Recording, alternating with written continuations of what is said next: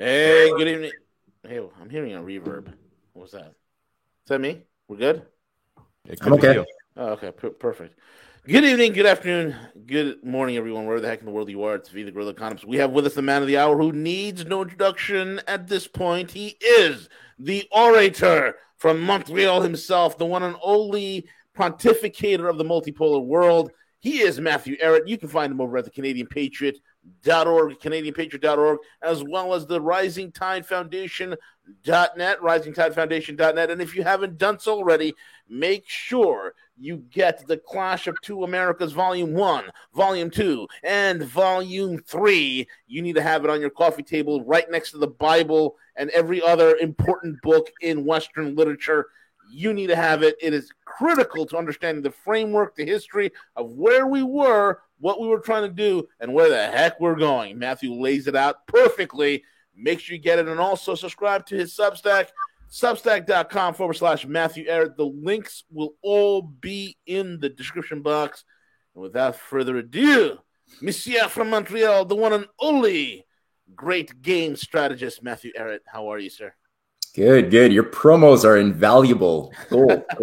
Thank you, sir. Yeah, man. I miss my call. I don't know if I would put my books up with the Bible, but it was, I miss my call in life, man. I was, previously I was like, like when they do like rap concerts, you have a mic guy. He's in the back. MC, yeah. Put your hands up.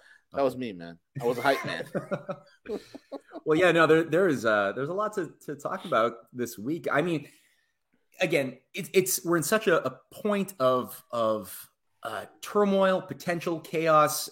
It's difficult to know where to start, really. But I thought one place that really caught my eye was the anomaly, because of Elon Musk and his tweet. This little tweet survey he put out, which I'm looking for any point of quasi pseudo sanity anywhere amongst the transatlantic unipolaristas. Doesn't exist.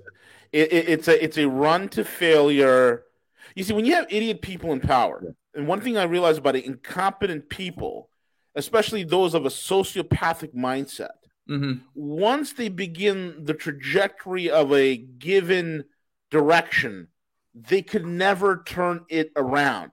They have to forego any control, allow the crash to happen, allow the destruction to ensue, and then, because it's their nature to create chaos and destruction, and then try to somehow picture or try to imagine themselves managing this chaos, at the same time trying to come out on top of it, and then absolve any sort of blame or guilt from it.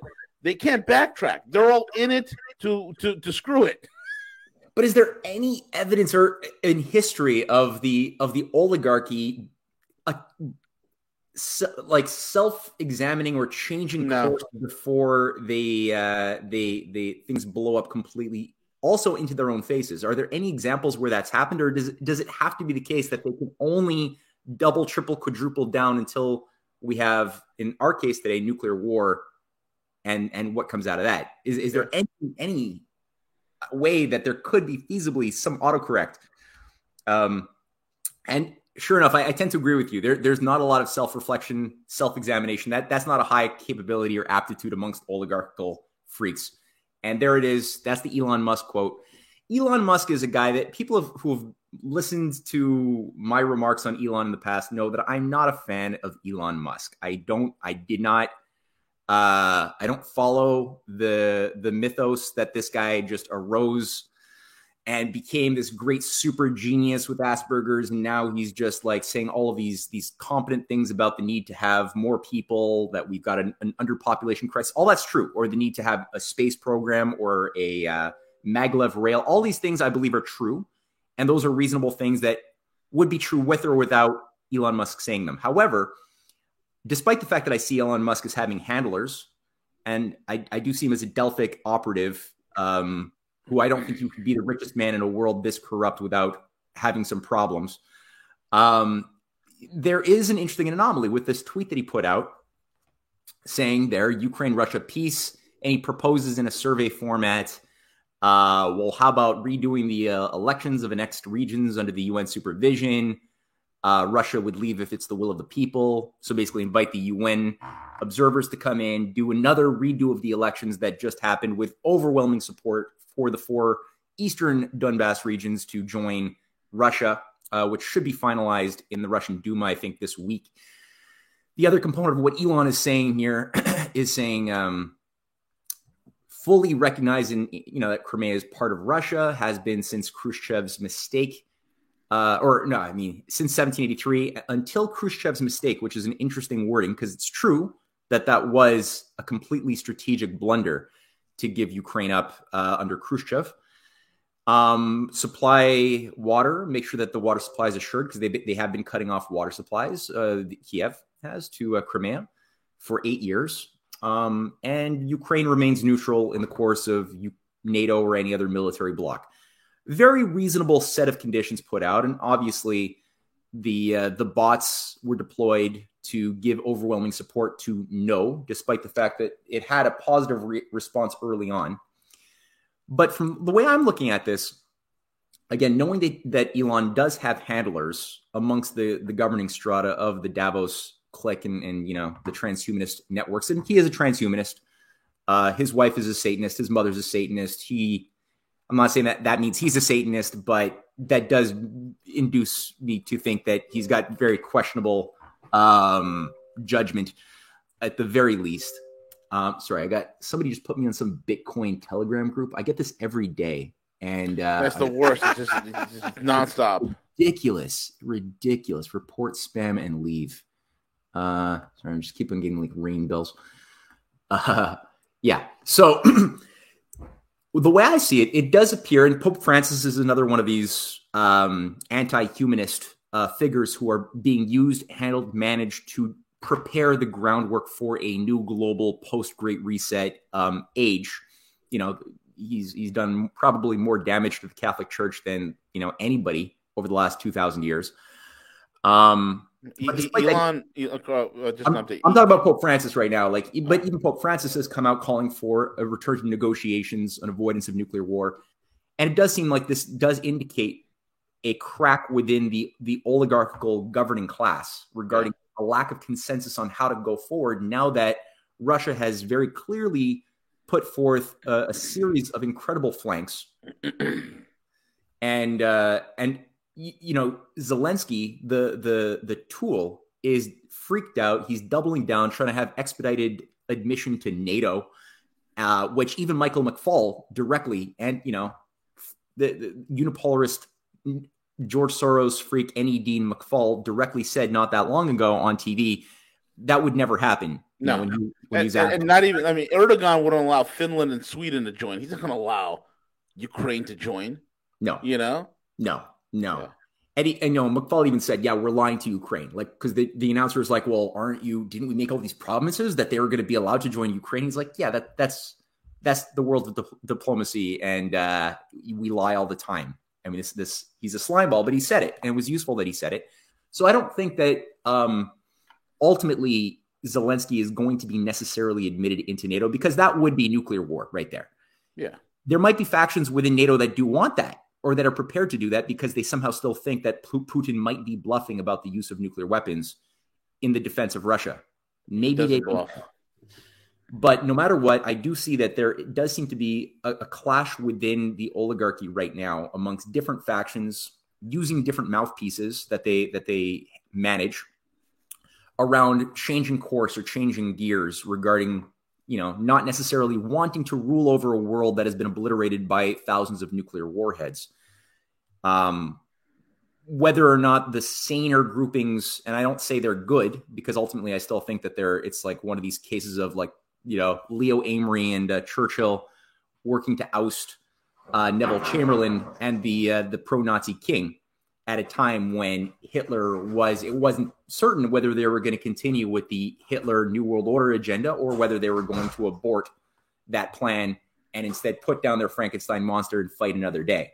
That wasn't yet determined. It does seem like we do have one of those situations yet again, though. So We'll see. I don't know. I was reading Putin's speech. Somebody translated so beautifully, right? And he succinctly put it all together And this is what he said, right? And I'll read it really quickly. He says, the West uses the power of finance and technology to enforce its will on other nations, to collect what he calls the hegemon's tax. And to this end, the West destabilizes countries, creates terrorist enclaves, and most of all, seeks to deprive other countries of sovereignty. It is this avarice and desire to preserve its power that is the reason for the hybrid war. The collective West is waging war on Russia. They want us to be a colony. They do not want us to be free. They want Russians to be a mob of soulless slaves. Direct quote. The rules-based order of the West goes on about its nonsense. Who made these rules? Who agreed to them? Russia is an ancient country and a civilization that will not play by these rigged rules. The West has no moral authority to challenge the referendums because it has violated the borders of other countries. Western elites are totalitarian, despotic, apartheidistic. They are racist against Russia and other countries and nations. Russophobia is racism. They discriminate by calling themselves the civilized world. They colonized, started the global slave trade, genocided Native Americans, pillaged India and Africa, forced China to buy opium through war. We, on the other hand, are proud that we led the anti-colonial movement that helped countries develop and to reduce poverty and inequality. They are Russophobes. They hate us because we didn't allow our country to be pillaged by creating a strong, centralized state based on Christianity, Islam, Judaism, and Buddhism. They have been trying to destabilize our country since the 17th century. And in these times of trouble, eventually they managed to get their hands on our riches in the end of the 20th century. They called us friends and partners while pumping out trillions of dollars. We remember this. We didn't forget. The West claims to bring freedom and democracy to other countries, but it's the exact opposite of the truth. The unipolar world is anti-democratic by its very nature. It is a lie. They used nuclear weapons, creating a precedent. They flattened German cities without any military need to do so. There was no need for this except to scare us and the rest of the world. Korea, Vietnam, to this day, they occupy Japan, South Korea, and Germany and other countries while cynically calling them allies. The West has surveillance over the leaders of these nations who swallow these insults like the slaves they are. He then talks about the U.S. He says this: the U.S. rules the world by the power of the fist, and any country which seeks to challenge the Western hegemony becomes an enemy. Their neocolonialism is cloaked in lies like containment of Russia, China, and Iran. The concept of the truth has been destroyed with fakes and extreme. You cannot feed your people with printed dollars and social media. You need food and energy. But Western elites have no desire to find a solution to the food and energy crisis that they created. They solved the problems at the start of the 20th century with World War I. And the U.S. established dominance of the world via the dollar as a result of World War II. And in the 80s, they had another crisis they solved by plundering our country. Now they want to solve their problems by breaking Russia. Russia understands its responsibility to the international community and will do everything to cool the heads of these neocolonials who are destined to fail. They're crazy. I want to speak to all Russian citizens. Do we want to replace mom and dad with parent one and parent two? They invented genders and claim you can transition. Do we want this for our children? We have a different vision. They have abandoned religion and embraced Satanism. The world is going through a revolutionary transformation. A multipolar world offers nations freedom to develop as they wish, and they make up the majority of the world. We have many like-minded friends in Western countries. We see and appreciate their support they are forming. Liberation, anti-colonial movements as we speak. They will only grow. We are fighting for a fair world for our country. The idea of exceptionalism is criminal, and we must turn this shameful page. The breaking of the West hegemony is inevitable. There is no going back. We are fighting for our great historic Russia. Our values are love of our fellow man, compassion, and mercy. Truth is with us. Russia is with us. That is the end of his speech.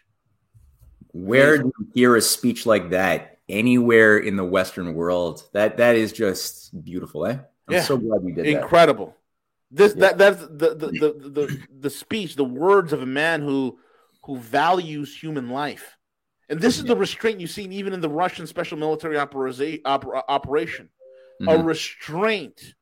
They could have went and they could have decapitated Ukraine in 25 minutes, but they chose not to. They do the least amount of harm. It's incredible. Yeah, no, I mean, it's the most insightful, candid declaration of intention that I've ever read in our modern age, at least. I've read beautiful speeches, but these are from people who died long before I was born.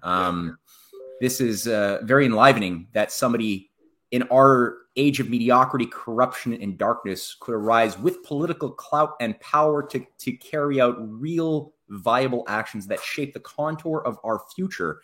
That somebody like that could arise at this time is very, very important. And it's hard to believe even because, I mean, a lot of people, especially in the West, we've just been so immersed in ugliness that it's difficult to believe that good can even possibly exist. And so people are very quick to jump on the gun and just, dismiss Putin as being just a controlled opposition or something to the Great Reset. And in reality, what things he's doing in Ukraine or elsewhere are actually serving the interests of the Great Reset oligarchs. I don't see it. I mean, no matter what, we're in a point of crisis. It was known for a long time that the financial system was going to blow out. Putin knew this a decade ago. He knew this probably 20 years ago. You didn't have to be a rocket scientist. It was designed to blow because you can't make an economy with, as he says, paper and social media, right? You can't just have an information economy that makes paper and speculation without producing food, without improving energy infrastructure, without improving the physical economy. You can't do that. What you've got is not an economy, actually. You have a bubble, and bubbles, by their nature, have always been, they will pop. There's laws of physics. There's 7 billion people. No, today there's 8 billion people. Some people want that number to go down. Some of those people who want that number to go down played a major role in killing Kennedy and killing his brother and creating a new economic philosophy in the early 70s, premised around the idea of worshiping myopic returns without any consideration for what are you actually inheriting as far as the continuity of tradition and of economic processes that you have to not only maintain, but improve upon from previous generations. That was ignored. That was cut off. And we increasingly became a society of a basket case consumerist cult. And that was never supposed to last indefinitely. That was always designed to blow. And that's part of economic warfare. In the 19th century, it was the case of the South Sea bubble, when that was done to destroy what was viable in the British economy in the early 18th century. That was a bubble, which it was always understood. You deregulate the market, you make economic value premised around the idea of just maximizing your personal profit based upon fictitious capital that may not even exist, as we discovered with the promises of the South Sea Company, or even earlier, the tulip bubble, right? In the Netherlands, same thing. And then when after everyone have had, all of your victims have immersed themselves in the mythology because they've gotten like some ungodly payback or returns in the moment, then at a certain point, the real orchestrators of these games are busy buying up or taking control of all of what has real value. Idiots are buying tulips. The actual oligarchs managing the banking system are buying real estate, agriculture, the means of production, and then they blow the thing out, leaving everyone now in squalor, psychologically shock therapied, and you have now a new governing class. That's always been the case every time it's been done. This is not a surprise. It should not have been a surprise, and the only reason why it is a surprise for so many people, and I don't think Putin is among those people, is because we've been cut off from our own knowledge of history. Yep. And Putin, you can see in his discourses, he's referring back in every single speech to the events of the last century, the 2 centuries, 3 centuries, 1,000 years ago, the Kievan Rus. He refers to that because he has a living sense of history as it is directly impacting the present circumstances that are shaping our future. You could sense that you cannot talk like that unless you have immersed yourself deeply into that higher universal character of history and use that strategically to make tactical and strategic decisions when you're playing the great game, and doing a damn good job of it too. And he's not alone. Despite that, there are fifth columnists, as we all know. There are still operations, residuals from the days of the 1990s perestroika that are still not extracted yet, especially in the banking system, especially in the pharmaceutical complex of Russia, especially in the media and culture that is so deeply shaping the youth of Moscow, of St. Petersburg, who are very Americanized even today. They're confused. That's not nationalized. So there's a fight, but there actually is a fight. Whereas here, when I'm looking at Canada, we just had an election this week in Quebec. And the governing party of what's called the CAQ, appropriately named, that's the actual governing party of Quebec. They just took a super majority. Nobody likes them. Yeah. I don't know how this happened without massive fraud. But there's really no leadership. This is the Davos party of Quebec, and can't say it's any different on the federal level. So you actually do have a serious hope for a future. And Putin called it out on so many levels. He even went to the Satan. He used the S word. He actually called out the governing ideology of the West as actually satanic, which a lot of people are afraid to do. Yeah, it is exactly satanic. There's no other word for it, man. I mean, he also mentioned what happened with Japan, right? You talk about there was no need to drop nuclear bombs on Hiroshima and Nagasaki. Japan was already broken. In fact, we've known this from several admirals in the Pacific who wrote in their diaries and later on in books that we were expecting Japan to move to the means of surrender and to negotiate for surrender. Emperor Hirohito was heading in that direction because of the great loss of life. They just industrially could not compete with the United States. There was no reason to vaporize 100,000 Japanese in Nagasaki. There was no reason to vaporize 100,000 Japanese in Hiroshima. There was no reason to vaporize 100,000 civilians in Dresden. There was no reason for that. And yet they did it. And we dropped the same thing with napalm and Agent Orange. And, you cannot clothe yourself and say you're a godly country, you're a good country, you're a Christian country, and all you do the last 70 years of your existence. I mean, think about it. I'm 43 years old. CJ's a little bit older than I am. This country's been at war every single day of my entire existence, Matthew. The United States has been at war my entire life. There are people that listen to this broadcast that have, 70 years old. They have grandparents or parents that served during World War II. This country has always been at war. You cannot say you're a godly country and create this much bloodshed, this much havoc, and not expect karma to come back and bite you in the ass. And what you're seeing in the West right now with all this satanic ideology, now you're bitching and crying about, hey, man, your kids are having their genitals lopped off because they're transitioning, and all this degeneracy that is happening, and this moral rot, and this and this brain drain, this intellectual brain drain that is occurring in the West. This is the West reaping the fruits of what they've sowed for the last 70 years. Karma is a bitch with fangs and claws. And there's an old saying that a wise man once told me, you could never break God's laws. You could only confirm them. And that's where we are. Oh, well said. And, I think that this is not a sign that God is cruel or, because bad things are happening to us, it's a sign that God doesn't care. There is no God or whatever. It's actually a sign that God is good because God does not tolerate evil indefinitely. Right. Because we have free will, we're permitted to do evil, to embrace folly, to let go of wisdom and live in a hedonistic modality for a bit because we have freedom. We have freedom to be ourselves, to be smart, to obey natural law, or to not be. Animals can't. Animals must be what they are. A raccoon can only be a raccoon. It doesn't know how to be a bird. It can't try to be a bird. It has to be itself, and it just follows its instincts, and it's good. And if it kills a baby raccoon because it's too hungry and eats the babies, so be it. We don't put it in jail. There's no moral code that says that was the wrong thing to do because it couldn't have known to do otherwise. It hadn't known an ability. It didn't have a conscience in that sense.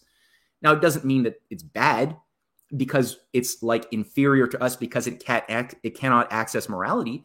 It just means that it's of a different order. It has a different role to play in the overarching, scheme of creation. We are endowed by the Creator with inalienable rights.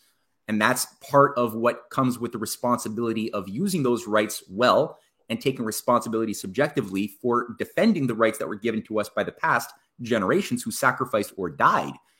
And if you negate that, if you let go of that, then sure, you will get your ass kicked. The universe at a certain point is going to respond in a way that sees you collapse because of your own errors, not because of God killing you or destroying Sodom and Gomorrah because he was unhappy with them.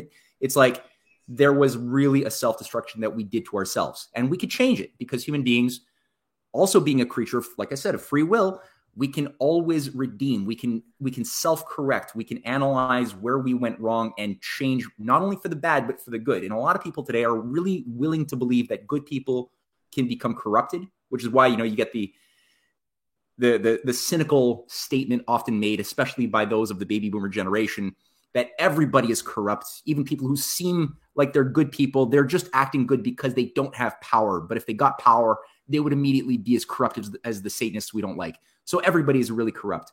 And I mean, really, honestly, no. That if that was true, humanity never would have gotten out of the caves. Oh, hold on one second. Got somebody calling me. So we are now in a situation where Putin has. That's a beautiful rally with the Russian population as well. That's a great presentation that he does. But I mean, he's taken personal responsibility. Had it not been for him, I don't see anybody who would have been qualified to carry forth the type of fight that he has waged for the past 22 years, 23 years, where Russia in the 1990s was gone. It was done. Yeah. Like, people underestimate just how bad, and they wanted, the oligarchy wanted Russia of the 1990s to be the role model for what the entire, world was going to have to be faced with, which was shock therapy, a complete destruction of the people.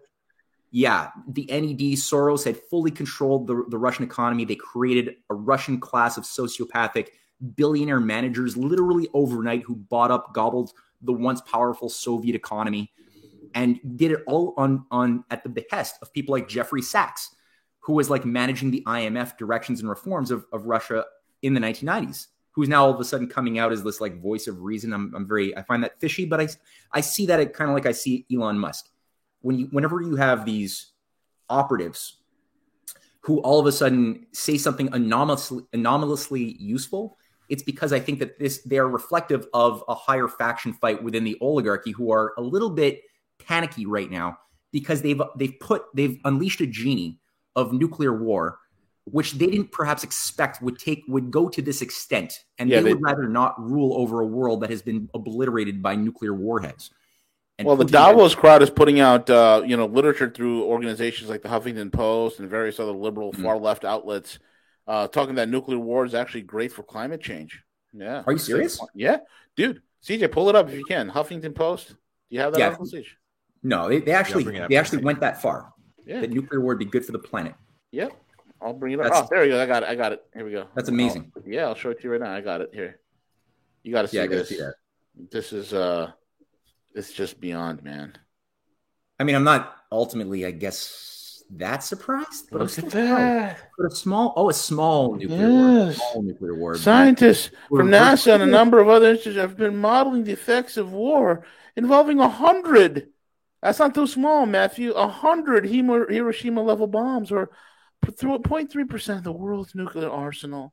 And the research suggests that 5 million metric tons of black carbon will be swept up into the lowest portion of the atmosphere. The result is to NASA's climate models can actually be a good thing, Matthew. Yes. Oh, it's wonderful. And that was Dr. Strange-Lovian all of a sudden. That was published February 26, 2011. Yeah, they got some new ones out. Oh, yeah, watch this. That's Nuke war. Well, the year that was being done. Who was the science czar controlling NASA policy, atomic policy of? That was John, whatever his name was. Well, at the time it was John Holdren. John Holdren, that's right, from Obama. Yeah, exactly. And he was the guy who decapitated NASA's entire manned space program, made it entirely based upon climate change. So all of NASA's advanced technology became converted into just simply monitoring global warming and climate mitigation. And then he was also the guy who called for a one world government to manage a reduced population under a scientific dictatorship in 1977 with his eco-science that he co-wrote with Paul Ehrlich. So that's the guy. I mean, the fact that they're eco-science, and I love these things, man. It's like this. This is a small nuclear global warming. Yep. Jesus. They're pumping this out. Look, nuclear I war and never climate knew that change. they were actually going so literal on this. Wow, Literally. yeah. Yeah. Well, see, and this is the thing. Like they actually they think that a nuclear war, because their Rand Corporation climate or nuclear war models, because they've run scenarios, war games again and again. They've done probably millions of these, and this was behind the growth not only of NATO after Russia was broken up, the Warsaw Pact was broken up, and Soros put money to restructure the various former Soviet governments so that they would be better absorbed into NATO and into the EU. But behind that was this logical full spectrum dominance, which was just a retooling of what Zbigniew Brzezinski had put forth. What was it, in the 70s, under the idea of flexible response. This is already there in from Rand Corporation in the I think 60s. Kennedy faced this insanity as well. But the idea of full spectrum dominance was the idea that, okay, we could feasibly, now that Russia is broken, the West has won, we can now win a nuclear war and have nuclear hegemony, nuclear monopolies over all of our potential rising opponents, Russia, China being the two dominant so-called regional powers that must never be permitted to get off their knees, because we're supposed to have broken their kneecaps sufficiently in the 90s and in the 80s, and encircle them with Arctic as well as NATO missile shields in Poland and Romania, all over Russia's soft underbelly, as well as South Korea hosting nuclear or weapon systems that could be converted into offensive nuclear warhead carrying systems, as we see with the THAAD systems of South Korea, or as which Putin says in his speech directly, is still a colony of the U.S. The U.S. didn't leave after the Korean War was over. They stayed there, and today there's 28,000 U.S. troops and a lot of military bases, some of them with biological warfare capabilities. Same thing for Japan. After we bombed them to smithereens, as you pointed out, there was no reason for it. The actual peace negotiations had already been underway for weeks, with Emperor Hirohito through back channels within the Vatican over actually having a dignified surrender without necessarily being humiliated. That wasn't permitted. And people there's various U.S. generals who had been very clear that all we need to do is cut the supply lines from Japan and wait. They're not going to have anything new. They can't strike out at us. Just wait it out. We don't have to obliterate them. But the policy of Truman and his handlers was always the same thing, which was Anglo-American world government, right? And obliterate the world. And this was a message to the Soviet Union, to Stalin, basically saying, look, all of the nicey-niceys, the great plans for win-win cooperation you thought you had going with Franklin Roosevelt before Roosevelt died in April, forget about it. And Roosevelt had similar discussions with the Chinese, both on the communist as well as the Kuomintang. He was working really to create a new structure with the US, China, Russia, as well as Brazil being the key foundations for a new economic architecture, with Britain being forced on a leash to come and play by a new set of rules that are antithetical to the British imperial traditional structure. And that was forget about it. Truman basically spat in Stalin's face, was laughing after he used the nuclear bombs in Japan, and pretty much immediately declared Stalin enemy number one, with Allen Dulles, people like J. Edgar Hoover happily playing their specific roles in reorganizing the U.S. from being an authentically nationalist type of government, looking out for the well-being of their neighbors, and as a proper Christian nation should be. And that's the only way the U.S. works. And even John Quincy Adams says that the U.S. constitutional system only works under a devout religious people. It doesn't work any other way. No, culture correct. Need that type of morality available and dominant within your cultural system. And I love how modern day people would, a lot of these prognosticators on TV and in politics and whatnot, they always talk about we're a constitutional republic, and they completely absolve the morality part of it. Mm-hmm. It's so intertwined. You got to have culture, you got to have morality in order for the Constitution to work. The morality is the engine on which the Constitution is run and is empowered. Otherwise, you're going to have what we have today. You're going to have clever, corrupt lawyers who are going to find 1,000,001 loopholes, and we're in the problem that we're in. Yeah, every time. Every time. Yeah, exactly. That's the only way. Democracy is like a power, right? Like a Republican form of government that has a democratic representation to it. It only works if each individual actually owns up to their personal responsibilities to use their reason, to use their conscience, to stay as informed as they need to be, and to participate not only in voting once every 4 years, but in participating in the processes of deliberation, town halls, organizing on every level as a personal citizen, as if the whole nation was in your interest individually, to maintain, defend, and improve upon.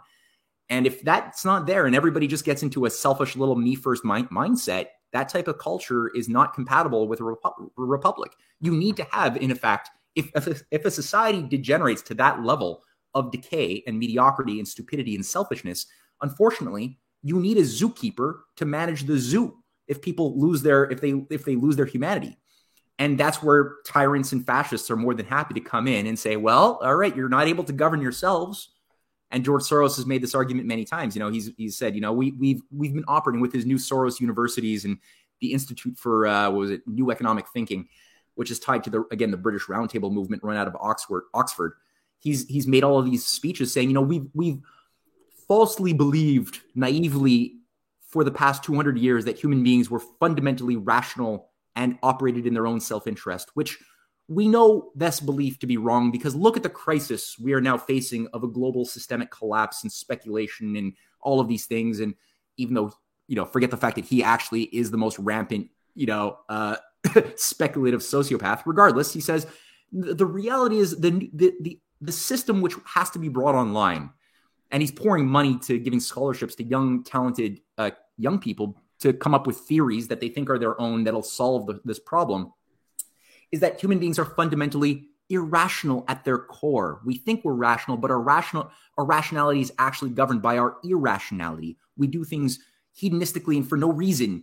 And so we need to assure everybody's freedom, which he says, in his argumentation, this is the most important thing really, is personal freedom to choose. That's why he supports, all of these like open society operations based upon everyone's personal right to do whatever they want as that idea of democracy, which is not. Now that's used geopolitically to destabilize countries like China, like Russia, like Kazakhstan, like everywhere.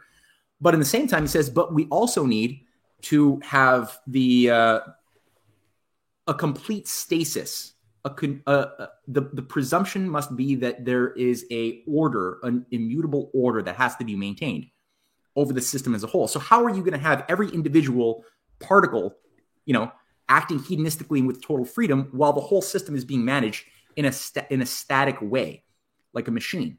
Well, it only works if you give people the lowest sense of freedom to have whatever kind of drug, get into whatever type of video game that their hearts desire, any type of lower level hedonistic fetish. That is their freedom. And then the actual decision makers who make the policies that shape the contours of the system that each particle is supposed to move within, those are not elected officials. This is a scientific managed technocracy that he's talking about, with people like him, or at least his handlers, who are going to be supposedly managing the levers of consumption, production, the diminution of resources as the system gets smaller and smaller. And this is what people like Pope Francis represents, people like Elon Musk, people like Jeffrey Sachs. But the fact that they're all coming out saying these, well, not Soros, but the other three that I just mentioned are all coming out saying, whoa, we need to put a break on like Zelensky. You need to get into the negotiating table. You need to do something to pull back a little bit here. It does give me a certain amount of, I chuckle a bit, but it does give me a sense that I know that there is definitely a freak out amongst the oligarchical class where they're like, okay, we've overplayed our hand. And, you got some factions that still want to double down, triple down, and go flight forward towards their,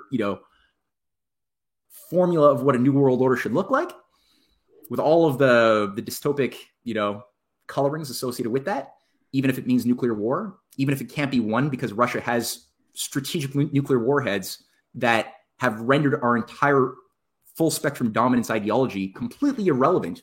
Oh, yeah. There's no way that proven we cannot have a first strike. They have such hypersonic technology, underwater drones, so many things that have guaranteed Russia a capacity to take out anybody that tries to launch something toward them. So yeah, 100%. we could get some big hits on Russia. That's true. We could feasibly wipe out Russia and China. That is probably true, especially with some of the submarine launching. But at the same time, that's a suicide run, because Russia and also China, who has these technologies, can easily take us out as well in return. So I mean, when you look at the Trident III, when you look at the Trident III missile system the United States had, this is a missile that was developed in 1973. Mm-hmm. Okay, and I've talked to somebody who was up there in the nuclear side of things within the United States government, right? He was on the nuclear side of things, and I can't give away his name. He's a good guy. He retired several years ago. And I'll tell you, man, based on the data points, first of all, the nuclear infrastructure here in terms of civilian, it's terrible. It's old world relegated garbage. That's number one. And number two, when you look at our weapon systems, like the Trident III and the Minuteman and whatnot, these missile systems were developed in the 70s. They are archaic. They are old. It is doubtful, Matthew, that even 20% of our nuclear arsenal is even functional today. These things are so poorly maintained. It's so poorly maintained, it's not even funny. They're running off of Windows DOS or like some sort of an old school Linux-based, DOS type system. They have old 1950s phone lines going in there. And then the missiles themselves, by the time the Russians detect a launch for the Minuteman to go up into space, go into low Earth orbit, then dispense its MIRVs, its multiple entry re-entry vehicles, right? It's MIRV warheads into the stratosphere so it can go, strike multiple targets. By the time the Russians detect a launch, they can have a Kinzhal on top of that launch site in the matter of 5 minutes. So literally, we think we can do a first strike, but those sites have already been hit. That's why I don't know who it was. I don't know if it was Putin or Lavrov or one of these guys who said, or I think it was Sergei Shoigu, who says these people who think they have a first strike will never even have the opportunity to see if the strike even hits. And that is the fact on the ground, man.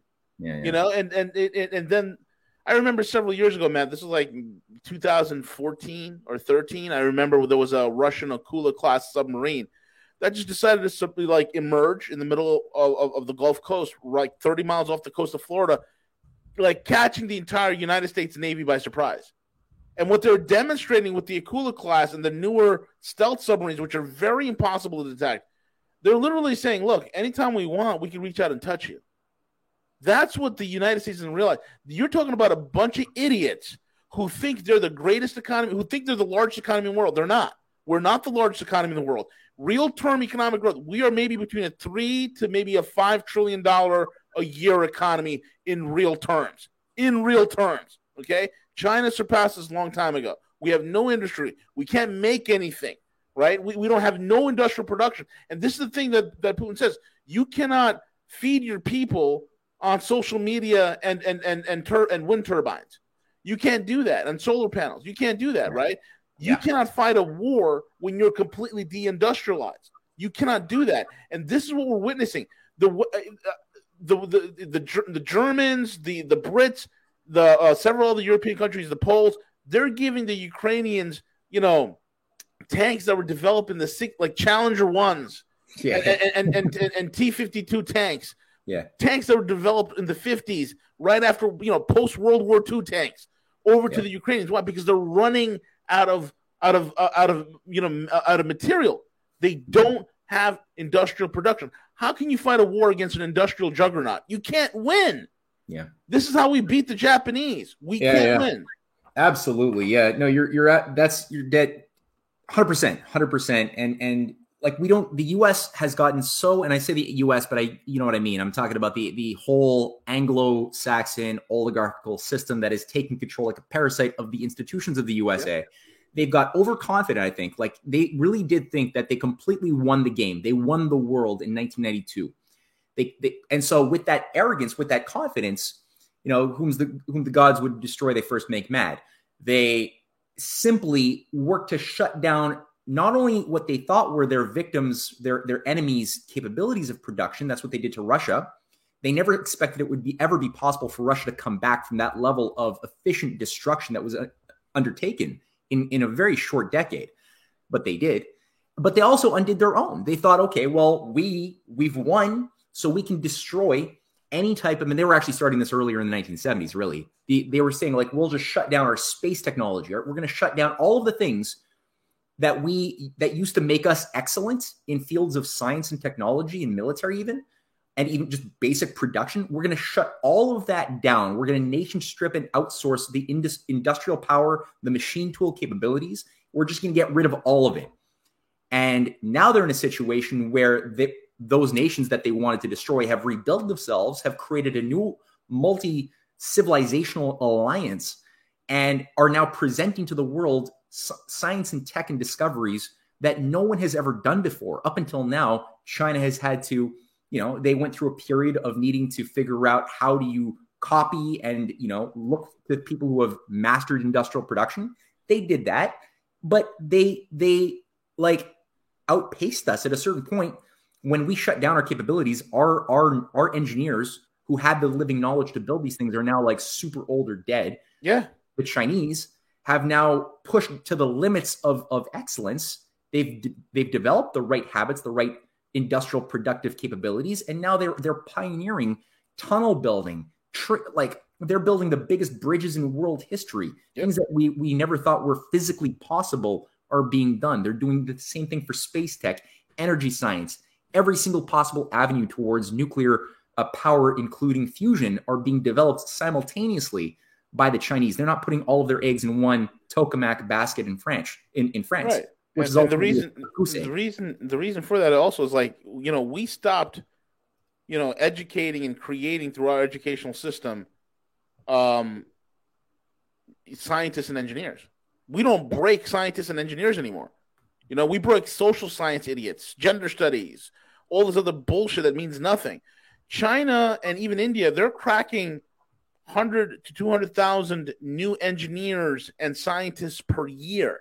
Mm-hmm. So they go ahead and they create things like this. China's artificial sun just broke record for the longest sustained nuclear fusion. Mm-hmm. The superheated plasma reached 126 million degrees Fahrenheit for 17 minutes. Yeah, right there. Come on, man. Yeah. No, that's hotter than the sun, bro. Yeah. And India is doing the same thing. Look, at the same time, India now has a really young population. They're currently not seeing this as an overpopulation issue. They see their youth as being an asset, the greatest resource, because the youth are pure creative potential. Yep. And so with that energy, if you apply it, which is being done in the form of big projects, and you give people a reason to be disciplined with their own time management and their own development pathways individually as citizens, to know that, okay, you're not wasting your time. You're developing a skill set in order to go out. You're going to have a workplace available to you that'll both be good for you. You're going to get a good paid job, but you're also going to make your world better. They have pebble better reactors in India. And, even though they still have a lot of fifth columnist and deep state operatives that have been still the residuals from the days of British occupation, including problems in Pakistan, despite that, they're overarchingly now completely breaking from that and moving towards this multipolar alliance. So it's really clear cut. I mean, the conditions of where the right and the wrong side of history is pretty clear at this point. If people are still waiting on the fence trying to figure out what side they're going to give themselves to, I don't know. I don't know if there's much hope for you at this point if you have to wait this long. But it's really I think we have a good reason to be hopeful, but it could still be ugly in the short-term period. I don't really know I don't think anybody can say exactly what it's going to be, but certainly Russia, China, India, Iran.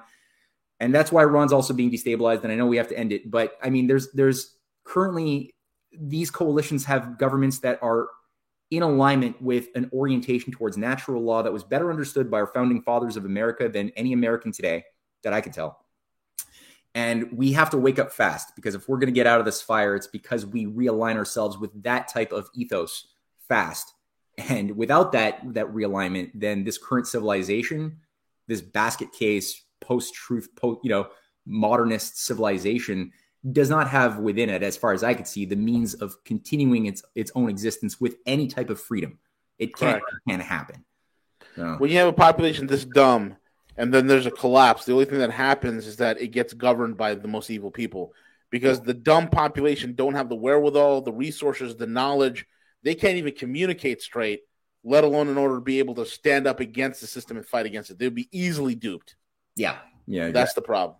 Yeah, small window of opportunity here to redeem that. Fantastic. Matthew Ehret, the man, the myth, the legend, the absolute, what should I call him? He is the philosopher of the multipolar world, the scientist of the geostrategic himself.